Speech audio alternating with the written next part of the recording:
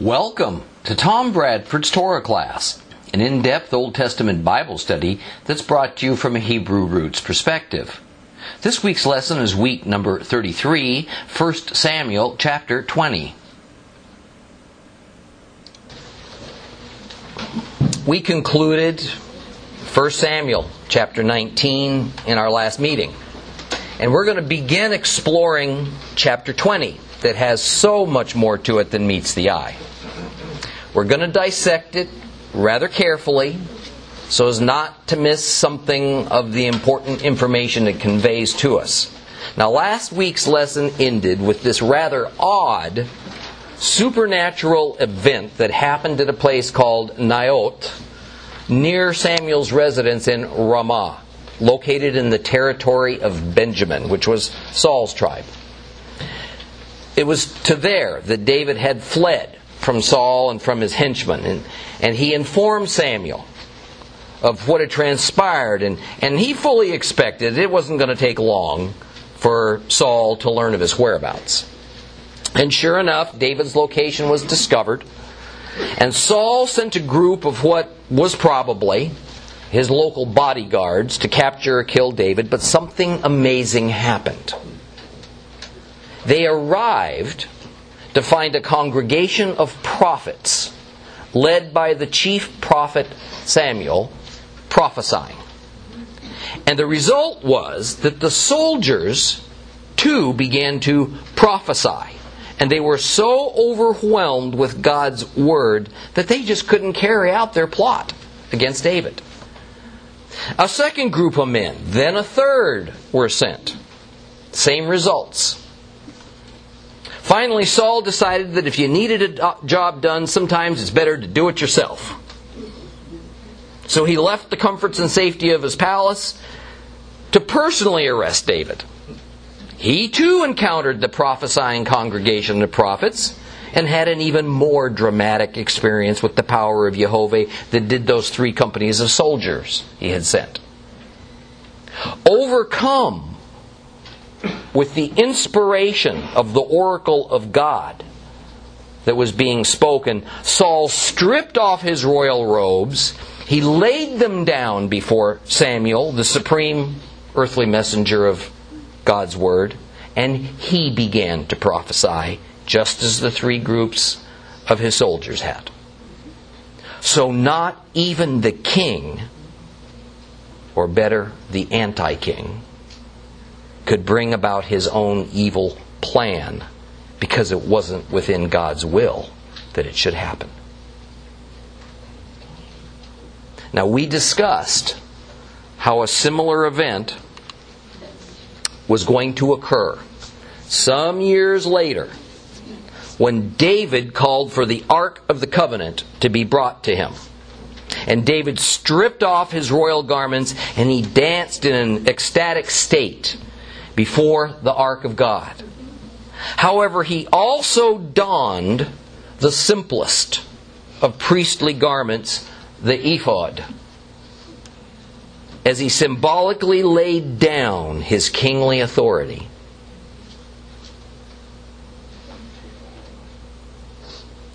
He demonstrated his true position before God as a joyful and willing servant, with no allegorizing whatsoever that's even needed. Here in the contrast between David and Saul's circumstances and inner spiritual conditions is a breathtaking illustration of how it is that every person born on this planet, wicked or righteous, redeemed or lost, will eventually lay down the authority over our lives before God for judgment. Even King Saul, who was the early shadow of the Antichrist, was brought low. He laid down his authority at the feet of the God of Israel. So the only issue that each and every human will have in this regard is whether that garment of authority that naturally accompanies the free wills we're all born with are willingly given up as an act of our humility in exchange for the garment of a servant to the Most Holy One, or whether that garment is going to be finally taken from us in all of our defiance as an act of our shame before God. Our personal decision on that cosmically and eternally important matter will dictate our present and future lives and determine whether we're going to live productively as useful vessels shaped and molded by the master potter, or as distorted and unclean ones, tossed aside, useful only to the great adversary. I want to quote for you a moving excerpt from an essay written by the acclaimed Christian novelist and a very dear personal friend, T. Davis Bunn, that I think eloquently captures the essence of our willingly giving up that one thing that every man values above all else: loyalty to and authority over ourselves. Here's what he says. Our churches are filled with hungry hearts, people dissatisfied. We blame the minister, we blame the church, we blame the infighting, the human dimension, the absence of this or that. We blame everything and everybody but ourselves. Desiring change is not enough. We cannot reach out and take hold of what God offers without first making that one intensely challenging step: letting go. So long as we maintain our two-fisted hold upon whatever it is in our lives that remains out of sync with God's divine plan, we are shackled to the spot where we stand. Dissatisfied, yearning, critical, wanting more, and yet terrified of doing what we must in order to be able to move forward. Letting go. Entering the season of divine change means that we must first move from where we are. And there's only one way of doing so: by understanding that God calls us not merely to freedom, but to freedom in Him. Our redemption is not a liberty that's to remain isolated and independent. God frees us from the prison of sin through the act of eternal sacrifice. This liberty has granted us eternal freedom and something more, something vital, to fulfill God's purpose in us. To bring ourselves to the full harvest, we must accept God's concept of liberty, not ours, God's. And what did we say God's definition of liberty contained? The freedom to live within His purpose for our lives. King Saul defied God. He determined to live his life for his own purposes. He used his liberty as a redeemed Hebrew, even one that was originally chosen by God, not to rule as God's agent over God's people, but instead he chose to rule as an independent, selfish, power-hungry dictator, subject only to his own whims, following his own heart, resulting in being permanently separated from the God of Israel. Such is the nature of the spirit of the Antichrist. A spirit that desires its own way, its own authority, and it rejects the Lord's. Let's read 1 Samuel chapter 20.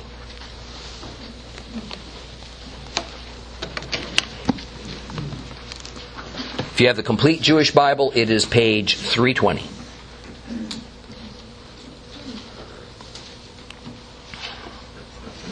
David fled from the prophet's dormitory in Ramah. He returned to Jehonatan and said, "What have I done?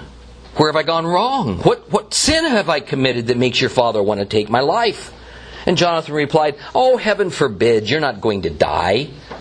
Look, my father does nothing important or unimportant without telling me first, so why should my father hide this from me? It just won't happen." And in response, David swore, "Your father knows very well that you have made me your friend. This is why he will say, 'Jonathan must not know this, or he will be unhappy.'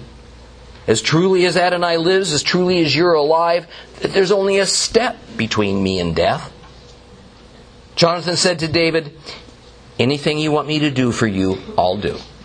And David answered Jonathan, "Look, tomorrow is Rosh Chodesh, and I ought to be dining with the king. Instead, let me go and hide myself in the countryside until evening on the third day. If your father misses me at all, say, 'Well, David begged me to let him hurry to Bethlehem, his city, because it's the annual sacrifice there for his whole family.' If he says, 'Very good,' then your servant's going to be all right. But if he gets angry, you will know that he's planned something bad. Therefore show kindness to your servant, for you have bound your servant to yourself by a covenant before Adonai. But if I've done something wrong, then kill me yourself. Why turn me over to your father?" And Jonathan said, "Heaven forbid! If I were ever to learn that my father had definitely decided to do you harm, wouldn't I tell you?" And then David asked Jonathan, "Okay, who will tell me in the event your father gives you a harsh answer?" Jonathan said to David, "Come, let's go out to the countryside." They went out, both of them, to the countryside, and Jonathan said to David, "Adonai, the God of Israel, is witness, as after I have sounded out my father, about this time tomorrow, or the third day, then if things look good for David, I will send and let you know. But if my father intends to do you harm, may Adonai do as much and more to me if I don't let you know and send you away so that you can go in peace. And may Adonai be with you, just as he used to be with my father. However, you are to show me Adonai's kindness, not only while I'm alive, so that I do not die, but also after Adonai has eliminated every one of David's enemies from the face of the earth, you are to continue showing kindness to my family forever." Thus Jonathan made a covenant with the family of David, adding, "May Adonai seek its fulfillment even through David's enemies." Jonathan had David swear it again because of the love he had for him. He loved him as he loved himself. Jonathan said to him, "Tomorrow is Rosh Chodesh, and you will be missed because your seat will be empty. The third day hide yourself well in the same place as you did before, but stay by the departure stone. I will shoot 3 arrows to one side as if I were shooting at a target. Then I'll send my boy to recover them. If I tell the boy, 'They're here on this side of you, take them,' then come. It means that everything's peaceful for you. As Adonai lives, there's nothing wrong. But if I tell the boy, 'The arrows are out there, beyond you,' then get going, because Adonai is sending you away. As for the matter we discussed earlier, Adonai is between you and me forever." So David hid himself in the countryside, and when Rosh Chodesh came, the king sat down to eat his meal, and the king sat at his usual place by the wall. Jonathan stood up. Abner sat next to Shaul, but David's place was empty. However, Saul didn't say anything that day, because he thought, well, something's happened to him. He's unclean. Yes, that's it. He's unclean. Well, the day after Rosh Chodesh, the second day, David's place was empty. And Shaul said to Jehonatan his son, "Why hasn't Yishai, Jesse's son, come to the meal, either yesterday or today?" And Jonathan answered Saul, "Well, David begged me to let him go to Bethlehem. He said, "Please let me go, because our family has a sacrifice in this city, and my brother demanded that I come. So now, if you look on me favorably, please let me get away and see my brothers." That's why he hasn't come to the king's table. At that, Saul flew into a rage at Jonathan. And he said, "You crooked rebel, don't you know that you've made this son of Jesse your best friend? You don't care that you're shaming yourself and dishonoring your mother too? Because as long as the son of Jesse lives on this earth, neither you nor your kingdom will be secure. Now send and bring him here to me. He deserves to die." Jonathan answered Saul his father, "Why should he be put to death? What has he done?" But Saul threw his spear at him, aiming to kill. Jonathan could no longer doubt that his father was determined to put David to death. Jonathan got up from the table in a fury, and he ate no food that second day of the month, because he was upset over David, because his father had put him to shame. The next morning, Jonathan went out into the country at the time he had arranged with David, taking with him the young boy. And he told the boy, "Now run and find the arrows I'm about to shoot." And as the boy ran, he shot an arrow beyond him. And when the boy reached the place where the arrow was that Jonathan had shot, Jonathan shouted at the boy, "Isn't the arrow beyond you?" Jonathan continued shouting after the boy, "Quick, hurry, don't just stand there." And Jonathan's boy gathered the arrows and returned to his master. But the boy didn't understand anything about the matter. Only Jonathan and David understood. Jonathan gave his weapons to the boy and said to him, "Go, carry them to the city." And as soon as the boy had gone, David got up from a place south of the stone. He fell face down on the ground, prostrated himself 3 times, and they kissed one another and wept each with the other until it just became too much for David. Jonathan said to David, "Go in peace, because we have sworn both of us in the name of Adonai, that Adonai will be between me and you and my descendants and yours forever."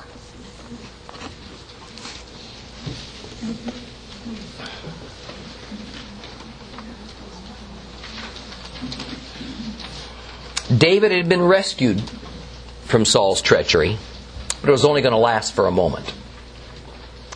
Even though at Naioth, where God's Word and all of its power had pushed that pause button on Saul's murderous ambitions, as soon as the prophesying ended, so did his wickedness return. Man, what another lesson leaps off this page about how the Word of God can affect a person only insofar as that person allows it. And further, just how deceived we can be about our own true condition as seen in Jehovah's eyes. How often I've witnessed a person hear the gospel, rush down the aisle for prayer as if drawn by an invisible string, fall down on their face knowing they've heard the truth, but only days later the old nature prevails. No lasting change has occurred. God's Word was so compelling at that moment they couldn't resist it. But out of its presence, it was like a man looking at himself in a mirror, and walking away, he forgets what he looks like. Yeshua captured what happened to Saul at Naioth and what happens to so many who hear God's Word and respond in a very well-known parable. Let's read that parable together. It's very pertinent. Turn your Bibles to Mark chapter 4. Mark chapter 4.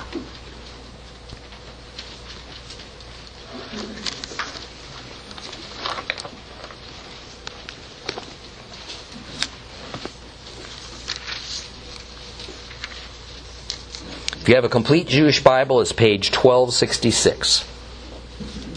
We're going to read 20 verses, first 20. Mark chapter 4, verses 1 through 20. It goes like this. Again, Yeshua began to teach by the lake, but the crowd that had gathered around him was so large that he got into a boat on the lake, and he sat there while the crowd remained on the shore at the water's edge. And he taught them many things in parables. In the course of his teaching, he said to them, "Listen, a farmer went out to sow his seed. And as he sowed, some seed fell alongside the path, and the birds came and ate it up. Other seed fell on rocky patches where there wasn't much soil. It sprouted quickly because the soil was shallow, but when the sun rose, the young plants were scorched, their roots weren't deep, they dried up. Other seed fell among thorns, which grew up and choked it so that it yielded no grain. But other seed fell into rich soil. It produced grain. It sprouted, grew, yielded a crop 30, 60, 100 times what was sown." And he concluded, "Whoever has ears to hear with, let him hear."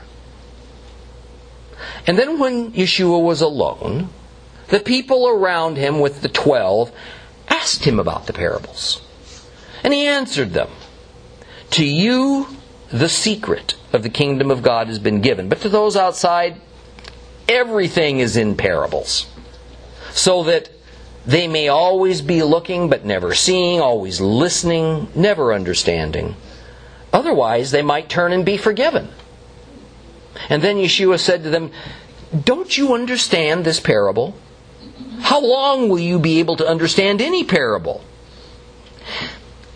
The sower sows the message. Those along the path where the message is sown are people who no sooner hear it than the adversary comes and he takes away the message sown in them. Likewise, those receiving seed on rocky patches are people who hear the message and joyfully accept it at once. But they have no root in themselves. So they hold out for a while, but as soon as some trouble or persecution arises on account of the message, they immediately fall away. Others are sown among thorns. They hear the message, but the worries of the world, the deceitful glamour of wealth, all the other kinds of desires, it pushes in, it chokes out the message so that it produces nothing. But those sown on rich soil, they hear the message, they accept it, they bear fruit 30, 60, 100-fold. The divine sower had sent his seed of the holy message to Saul, who heard it, and he couldn't resist its potent truth. But quickly, as the prophesying of God's word ended, so did the effect of it upon Saul. Did Saul consciously think of himself as a man who has heard God's message and believed it, but was actually still wicked by choice and chose to remain that way? Did he think that perhaps because he had himself prophesied, in other words, he knew, he spoke, he quoted God's word, and he reacted to it in obedience for a short while, that this was sufficient to indicate permanent harmony, or at least restored fellowship with God? Saul was fully deceived as a result of his own insistent rebellion. It was an irrational rebellion that was now aimed squarely at David. It was a rebellion against God that was so incomprehensible to any rational person that Jonathan, he couldn't trust his own eyes and ears. He just couldn't accept that his father's rash words were real. David couldn't understand what it was, why it was that Saul hated him. It made no sense. So in verse 1, after David returns from Gibeah from Ramah, and he seeks out his friend Jonathan, he pleads with him, What have I done? And of course, the naive Jonathan responds, oh, heaven forbid, you're not going to die. The Hebrew word that Jonathan replied with was Halilah. Halilah. It literally means, far be it from me. Not heaven forbid. It is an idiomatic Hebrew expression indicating total rejection of the thought. This same expression is often translated in our Bibles as God forbid. But in reality, the person of God, or the sanctity of heaven, is never called upon, or is it mentioned when this Hebrew word is used. So when we encounter heaven forbid or God forbid in the Scriptures, generally, no reference to God or His spiritual domain is actually there.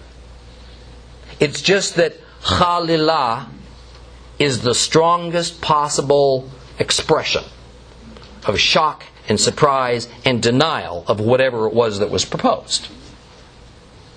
David, however, being on the receiving end of Saul's homicidal rages, isn't so willing this time to accept Jonathan's reassuring response. He tells Jonathan that his father isn't telling him the truth. He's hiding from him his real intentions. Jonathan is still skeptical, but his attachment and loyalty to David compels him to agree to do whatever is necessary for David's protection.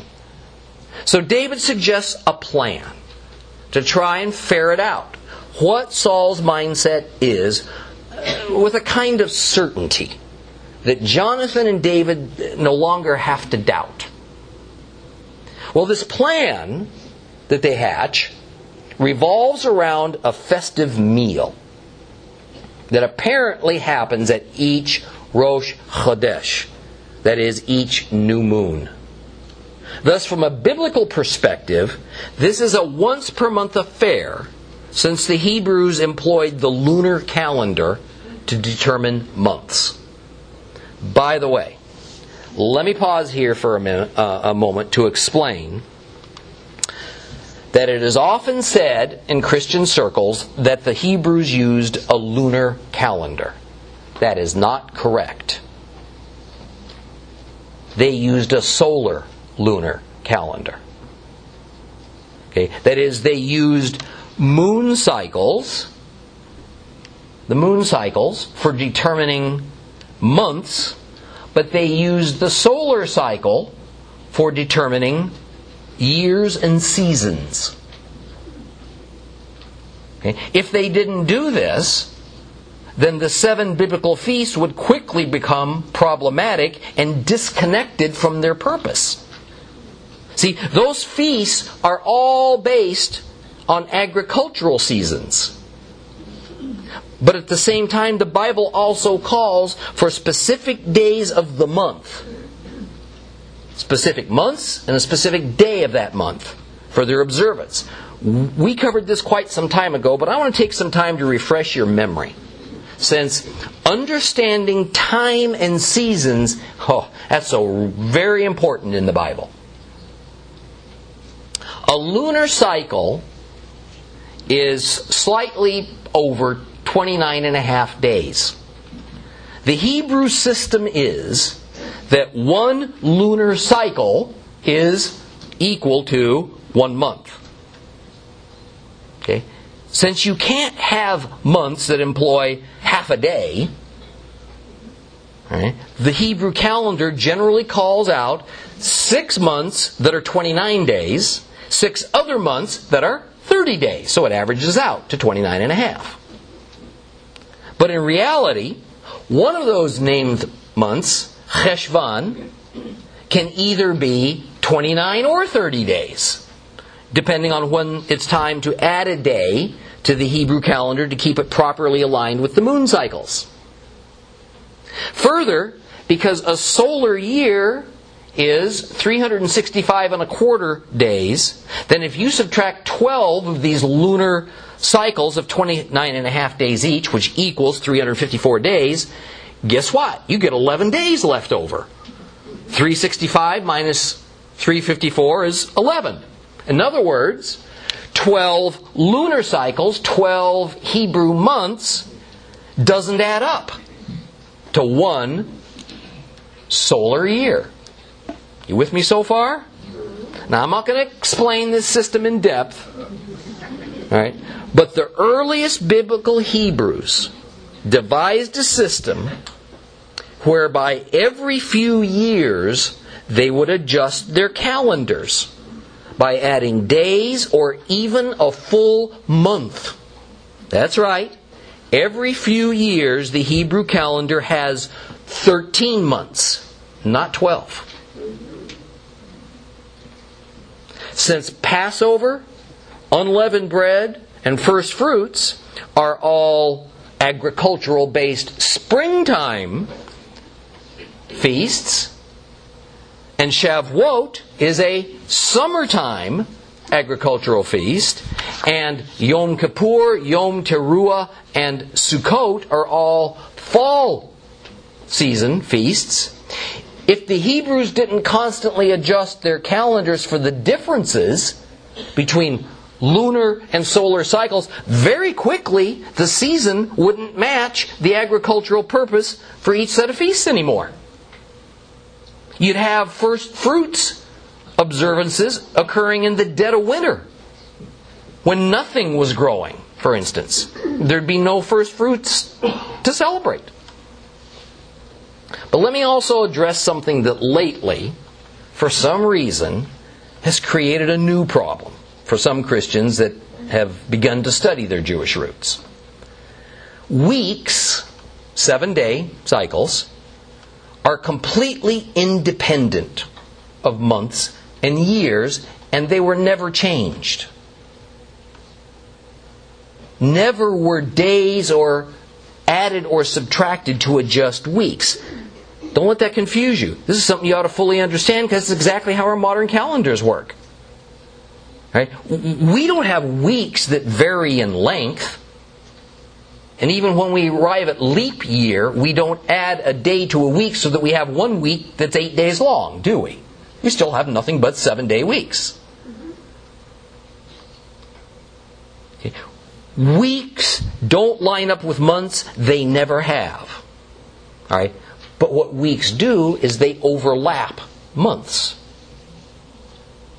Now, I say this because there's some that have created this new theory that's become kind of popular, that in Bible times, at the beginning of each new month, they declared it to be day one of a new week, or some theorize that they named it the Sabbath, so that it was the last day of the previous week, and so the second day of the month always became day one of week one of that month.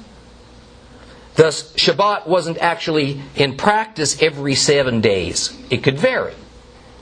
It would be as though, on our modern calendars, that the first of each month totally reset the beginning of weeks. Thus, the first day of every month, for instance, might always be Sunday, the first day of the week, or the alternate theory says Saturday, Sabbath. Thus, a week might end abruptly at Wednesday if it happened to fall on the last day of the month, and the next day, the first day of the new month, starts with either Saturday or Sunday, depending on which theory you hold to. Okay, Thursday and Friday in my scenario just disappears. In other words, these new theories suppose that weeks were altered so that they lined up with months. Now, I have to tell you, this is really far-fetched. There is no biblical or known historical backing. It really doesn't properly characterize the biblical or modern Hebrew calendar at all. Calendar issues have just plagued the church for years, but it really ain't that tough.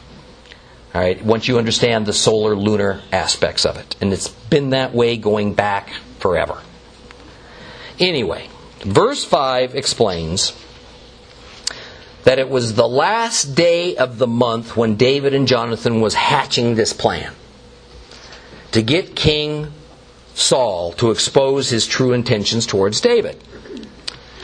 Thus, the next day from when they were hatching this plan was the new moon, Rosh Hodesh, the first day of the new month.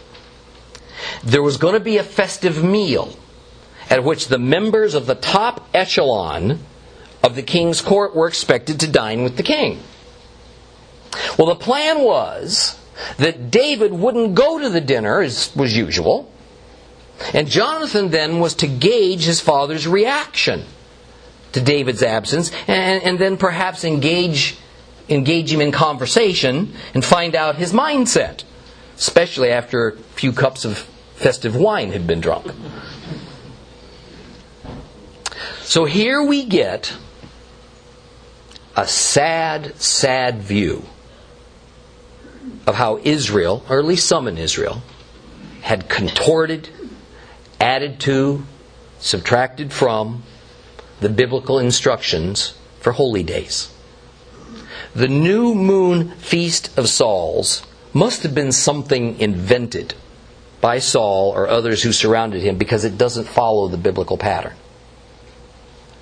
And certainly the biblical instructions of Numbers 10 and Numbers 28 do not instruct a multi-day feast as described here.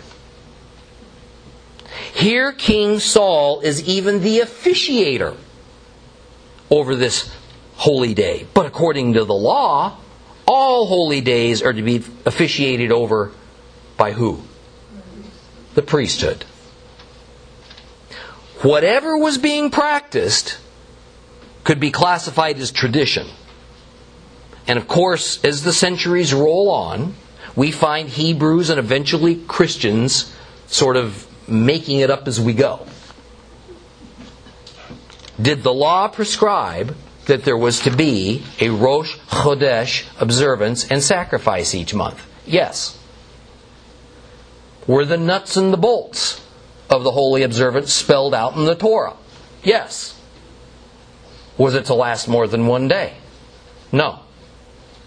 Was a king, was some other civil authority to preside over all of its holy rituals? No.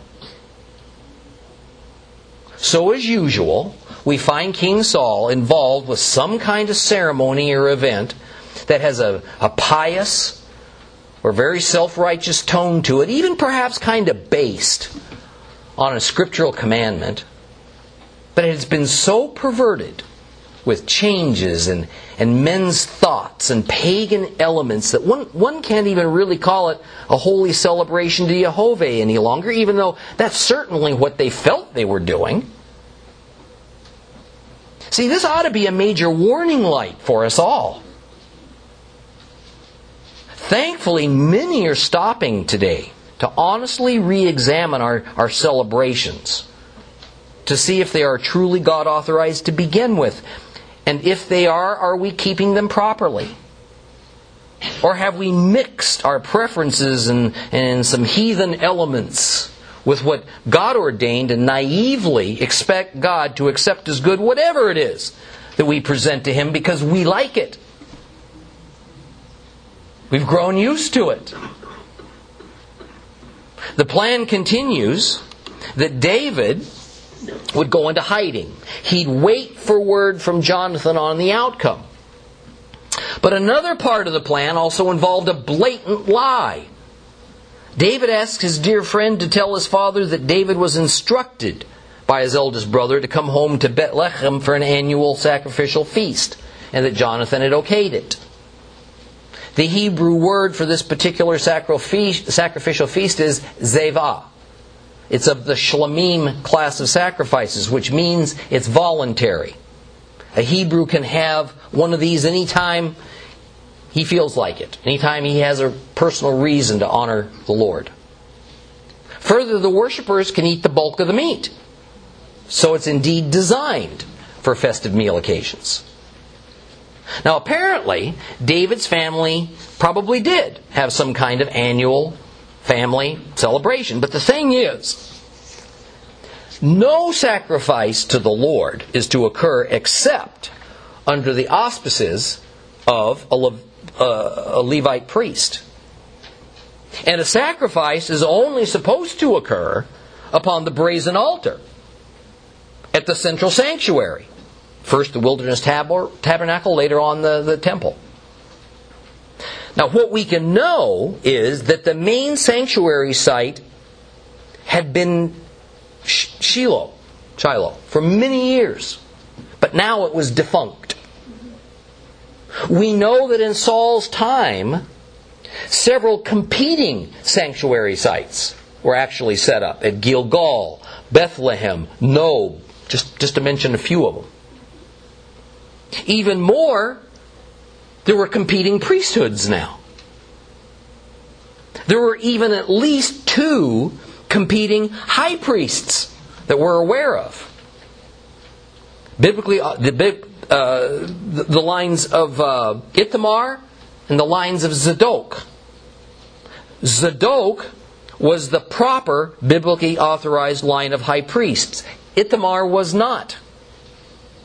Samuel's mentor, if you'll recall, Eli, was of the line of Ithamar, the unauthorized line. Now I only tell you this to briefly demonstrate just how fractured and decimated was the priesthood at this time. How barely recognizable were true biblical Hebrew practices, and how infiltrated with man-made traditions and customs from other religions that the Israelite worship system had become. Every man was doing what was right in his own eyes. Now it's important to notice how whatever it was that was occurring and deemed as holy observance was pretty much taken for granted by the public as normal and good. There seemed to be no questioning, no concern over it. Following God's religious ordinances with any degree of faithfulness seems to have been long ago discarded by the time of King Saul's era. And we find that even God's favored and anointed king, David, was really no different. I mean, I really hope alarm bells are going off within your soul as we read of this apostasy that is eerily similar to what surrounds us all today. Okay, in verse 8, David invokes the covenant of friendship and loyalty that he and Jonathan had entered into, and says that in light of that covenant, Jonathan ought to show him kindness. Well, the Hebrew is chesed. And translating that into kindness kind of misses the impact. Okay? Fidelity. Faithfulness. That's more the sense of the word as used in this context. Kindness for us today means being nice. Be nice to somebody. Show them kindness. But fidelity, faithfulness, means following through with something good that is owed and promised. It is acting in a righteous manner. To not follow through with the chesed that the covenant between them demanded would be a breach of the covenant, a serious act of disloyalty that essentially dissolved the covenant. According to covenant legal terms, a divine penalty for the covenant breaker was usually in order because Jehovah was the guarantor of any covenant or oath that bore his name, as this one did. Jonathan swears to tell David that if he discovers anything that would be a threat to him, he'll inform him of it. David's, though, not leaving anything to chance. And he asks Jonathan if it's going to be him personally that will come and inform him of the outcome. That's the sense of verse 10 where it says, "Who will tell me in the event your father gives you a harsh answer?" See, this is a pretty important question. Because if Jonathan plans on asking somebody else to deliver that message to David, he needs time to be sure that that's a reliable person. Involving anybody else adds a pretty serious element of risk to this already risky operation. Now comes a pivotal moment. In verse 13, Jonathan painfully acknowledges that God is not with his father. Man, that's tough. But he is with David. Verse 14 thus leads us up to the creation of yet another and different covenant between these two friends. In what must have been a very emotional scene, Jonathan reveals something that he's instinctively been suspecting and harboring in his heart. He reveals that he sees David as the future king of Israel. He doesn't say this directly, but it becomes obvious in his request of David to make this new covenant with him. And the request is that David is to show not only Jonathan, but all of Jonathan's descendants, chesed, once the Lord has eliminated all of David's enemies. This covenant is to remain intact, whether Jonathan is alive or dead. Even more, David is to vow he would do nothing to cause Jonathan's death. Now that might seem a bit cryptic on the surface, kind of a strange request, considering this close relationship between David and Jonathan. But the meaning of it is quite transparent. You see, Jonathan realized that David is going to be the king of Israel. And since Adonai is behind it, nothing can stop it. This is a very bitter pill for Jonathan to swallow with such grace as he seems to be swallowing it. After all, his own father is the current king. By custom, Jonathan would automatically be the king to succeed his father. By Jonathan ceding the throne to David, recognizing God's will in this situation and being obedient to it, Saul's dynasty will end before it ever really even gets started. This matter of David promising not to harm Jonathan reflects a rather usual practice, whereby members of the previous royal dynasty get killed off by the new one. That way there wasn't going to be any ongoing confrontation for the throne by a family member of the former dynasty or his band of loyal supporters. So Jonathan, who was probably a married man, though it's not discussed, was concerned for the safety of his family once David assumed the throne. As it turns out, he had no reason to doubt or be concerned about David's faithfulness to the covenant. Turn your Bibles to 2 Samuel, chapter 9. We'll finish up with this. 2 Samuel, chapter 9.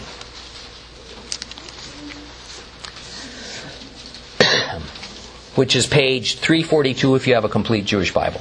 2 Samuel chapter 9. We're just going to read 7 quick verses. David inquired, "Is there anyone still alive from the family of Saul to whom, for Jonathan's sake, I can show kindness? I can show chesed." In Shaul's household there had been a servant named Siva, and they summoned him to David. And the king asked him, "Are you Siva?" And he answered, "At your service." And the king said, "Is there anyone still alive from the family of Saul to whom I can show God's grace?"